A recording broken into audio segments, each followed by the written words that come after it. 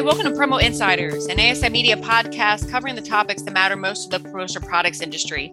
I'm Executive Editor Sarah Lavandusky, and today I'm joined by three guests. So we have with us Megan Spire, Vice President of Sales at supplier Bella Canvas. We have Mitch Freed, CEO of top 40 distributor Genumark, and we have Brittany Godsey, the CRO at supplier Gold Bond. Each of them is appearing on our 2022 Counselor Power 50 list of the industry's most influential people for the first time this year. And today we're going to discuss their career journeys, upcoming initiatives they're working on, what it means to be a part of a new generation of leaders in the industry, and so much more. So thank you everyone for being here. We're very excited to have you, and congratulations, very exciting. Thanks for inviting us. Absolutely. So Brittany, let's start with you. What are your primary responsibilities at your company as CRO? Yeah, thanks for opening it up. Thank you for the warm welcome. So Brittany Godsey, Chief Revenue Officer of Gold Bond outside of Hickson, Tennessee. And today my revenue team is made up of 7 departments. So I have sales, marketing, customer service, product development, resolutions, your sampling department, and also our golf division. So essentially most all of your customer facing elements are supported by the revenue team, but my role center comes down to 3 buckets of responsibility. So bucket 1 would be define a winning sales process, choosing the right systems to architect for scale and predictability and create visibility into appropriate success metrics and KPIs. Bucket 2 would be to take both a qualitative and a quantitative approach to forecasting. And then bucket 3 would be to build and execute marketing, customer service, partnership strategies that drive revenue and support our common goals. Fantastic. Thank you. Megan, how about you? What are your primary responsibilities?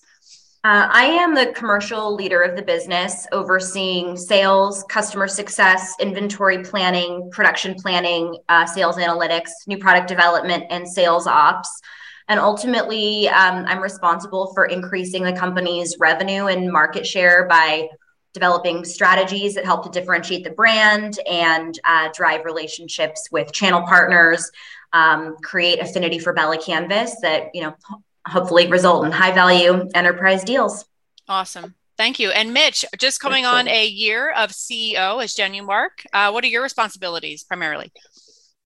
My responsibilities as CEO are what you would probably assume are my responsibilities. I mean, I manage the day-to-day of Genumark, and that can be from the operations perspective, sales perspective, the financial health of our company.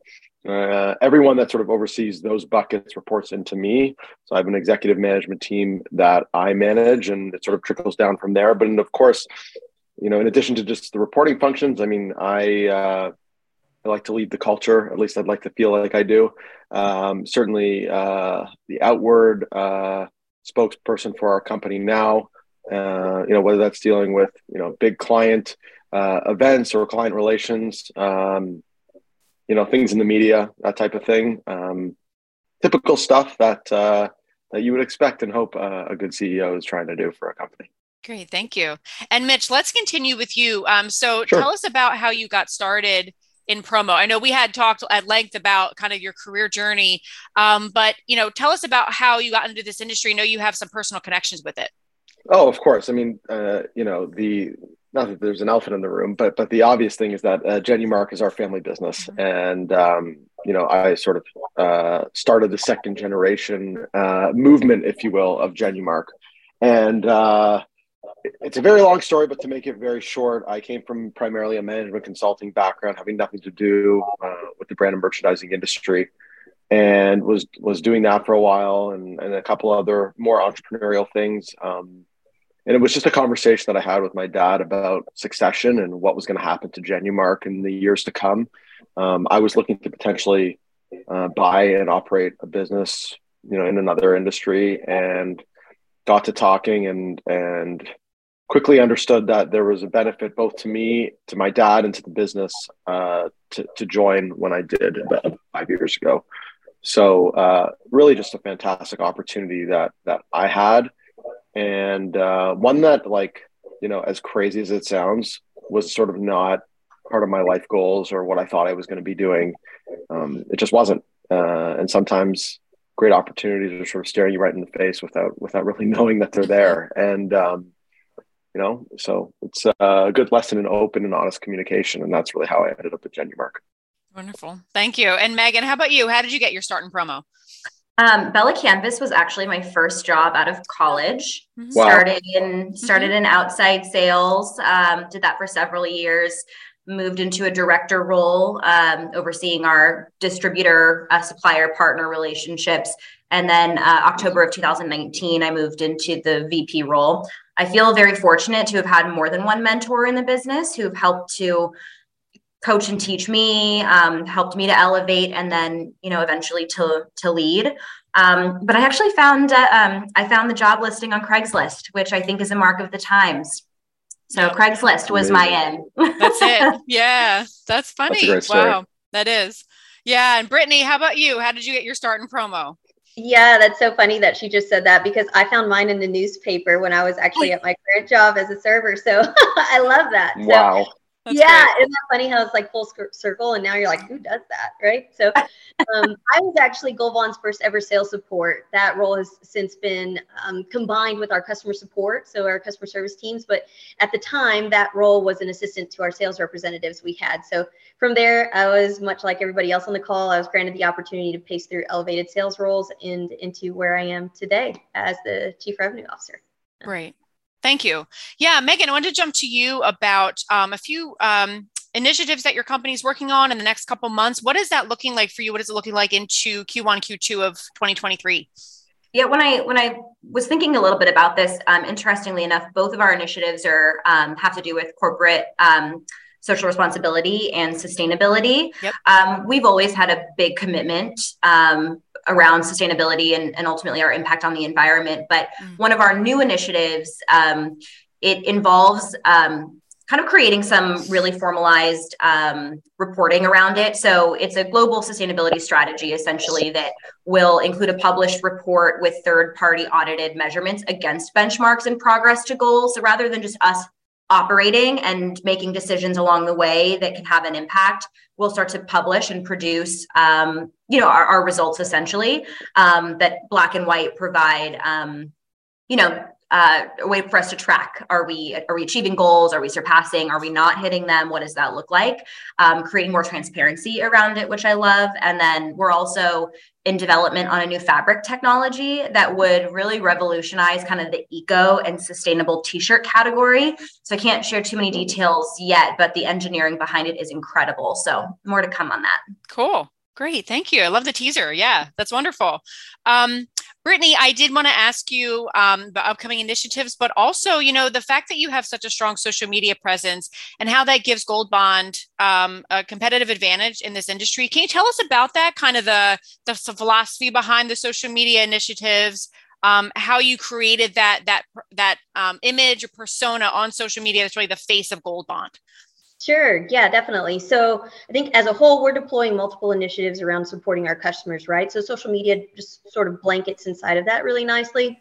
But we have a special interest in ensuring that we never become tone deaf to their needs and how we can help them build their revenue.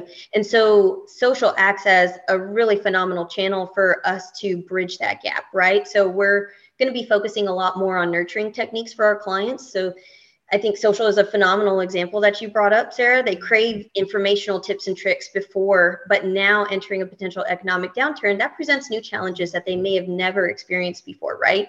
So it's our job to find a way to build a bridge of information, education, and tools that they can deploy real time to successfully sustain and grow their future business. Social is a phenomenal way to do that. So from a macro and micro example level, a macro could be on social, us going, hey, how to position your clients' employee churn rate as an opportunity to grow your sales. How do you do that? Click here to learn more, right? But it's our job to do quick plug and play materials that they can take and use in real time. And that's always been the goal of social media and our presence, is to make sure that we give more than we get, right? We would like to use it as lead gen opportunities, but it's really to educate and inform on best positioning and best practices. So that would be a macro level. At a micro level, we're kind of, doing the omni-channel approach. And so we're actually launching a new chat feature today. So we haven't great.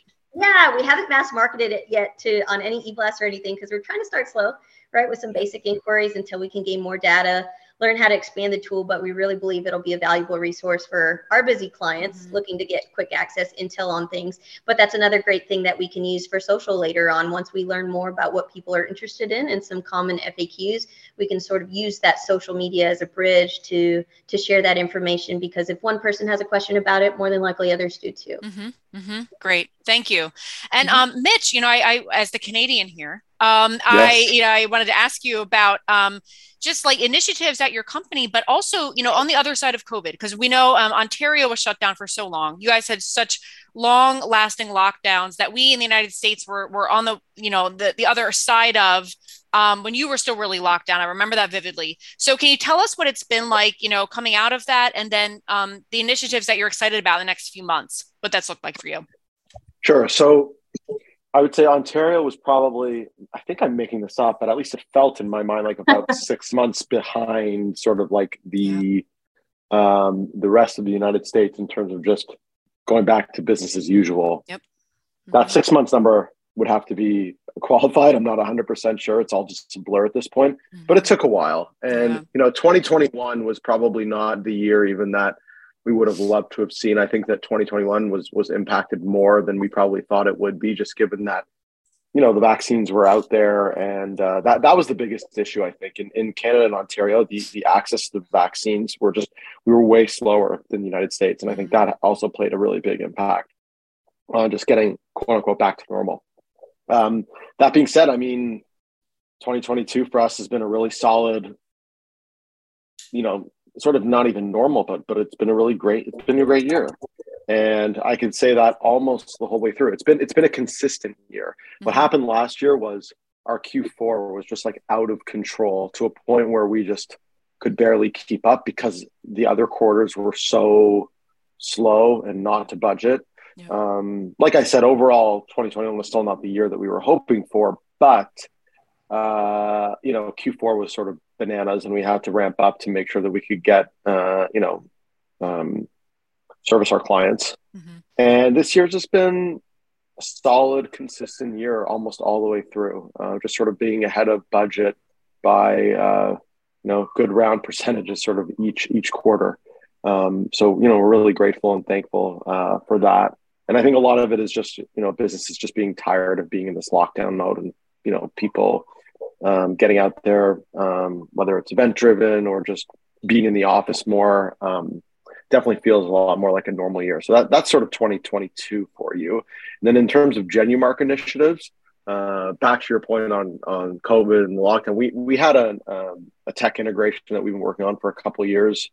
I don't want to bore you with the details of that. Basically, our front end sales support system, where our sales folks work day in and day out, and integrating that with our pretty sophisticated, and I wouldn't say proprietary, but it's a customized ERP system that we've had for a long time.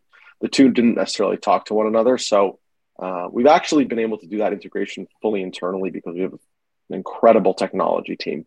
But, there were just so many disruptions to that. Like, we had the plan that, pre-COVID, we were going to be finished that integration in 2020. And only now this year, at the end of this year, are we going to be wrapped up with that. So it just took a long time. So internally, we're certainly going to celebrate that integration being complete, just because it's been on our minds for a really long time.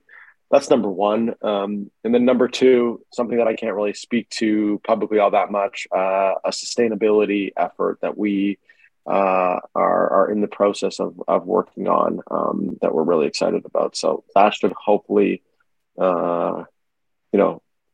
go to market, come out sort of publicly in the next 12 months. It may not even be in 2023, but there's a lot of work going on behind the scenes. So that's sustainability great. Is certainly something we're thinking about, just like our fantastic manufacturers here. Yes. And I have to ask you, because you'll now be joining your dad on the Power 50 list, who's been, he's been on there numerous times. And I wanted to ask you about, what it's been like to transition into this new role next to your dad, and like the fact that you didn't think that Genumark was in your future, right? But now it definitely is. It's here to stay. So what has that looked like for you? What's it been like working with your dad so closely? I'm really, really lucky. Anybody who knows my dad, he's got, again, I'm definitely biased, but I think this is correct. He's got a great reputation. Yeah. And there's a reason why he has a great reputation. He's just a nice, good person to work with who's super thoughtful. And he's really progressive too, you know, as someone in their, you know, I'm not disclosing any secrets, in their 60s, you know, he's always taught me that, not even just taught me, just really run the business in a way of thinking that status quo is the enemy. And I think he's sort of lived by that and thought that the whole way through. So coming in as a second generation leader, when you have someone who has always lived by that mantra and has always believed in progression and not doing the same thing over and over again, it kind of makes my job not easy, but it's just, it's super welcoming. And it's not, I'm not constantly fighting battles with him, which you hear a lot with parents and their children in businesses, where there's just like disagreements all the time and got to push, you know, the older generation out because, you know, he or she's not, you know, doing what I need them to do. I don't have that at all. So, you know, it's been incredible, to be honest. It's really fun. We've grown closer because of it. And sort of sounds too good to be true, but that's honestly what's going on in our world. It's great. Oh, lovely to hear. Wonderful. Last question for all of you. I know, like, we're so excited to welcome new people onto the list of the next generation, like we've mentioned, right? And we're here at ASI. We're so eager to have new people, new blood come in. The industry tends to be older. We love the new blood coming in. So I wanted to ask you, all of you, about this next generation of promo leaders, what that's going to mean for the industry long term. Brittany, what are your thoughts about that? Yeah, I thought this was such a phenomenal question because it's kind of loaded, right? And I think the easy answer is saying something like innovation, right? Something status quo. But I think the real answer is elevation. There's just different expectations of your newer leaders that I think deliver this electric shock to our industry norms today.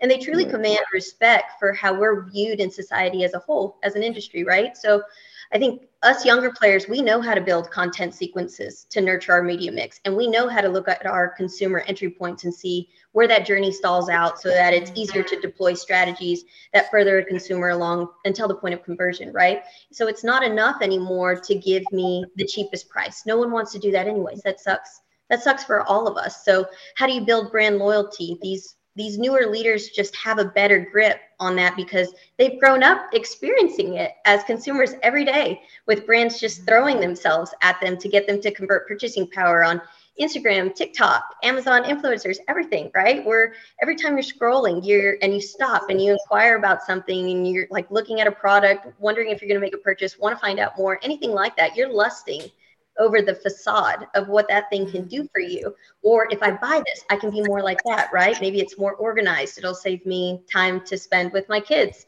It's a new life hack of some sort. So I think that bullying for pricing concessions that we've seen in the past is just not enough to win loyalty moving forward. And I think it's not the way our industry has been used to operating up until now. So I don't want to misspeak by saying that face-to-face is obsolete. I don't think that's true. I definitely 100% agree that face-to-face is still warranted in some go-to-market strategies, and we are still very much relationship-based. But, you know, this new way is intimidating for some people if they're not prepared to learn alongside them. And as we go, the more traditional sales ways will become relics of our industry's transformation, right? So there's just higher expectations entering the game for these newer leaders and much more creativity to stand out.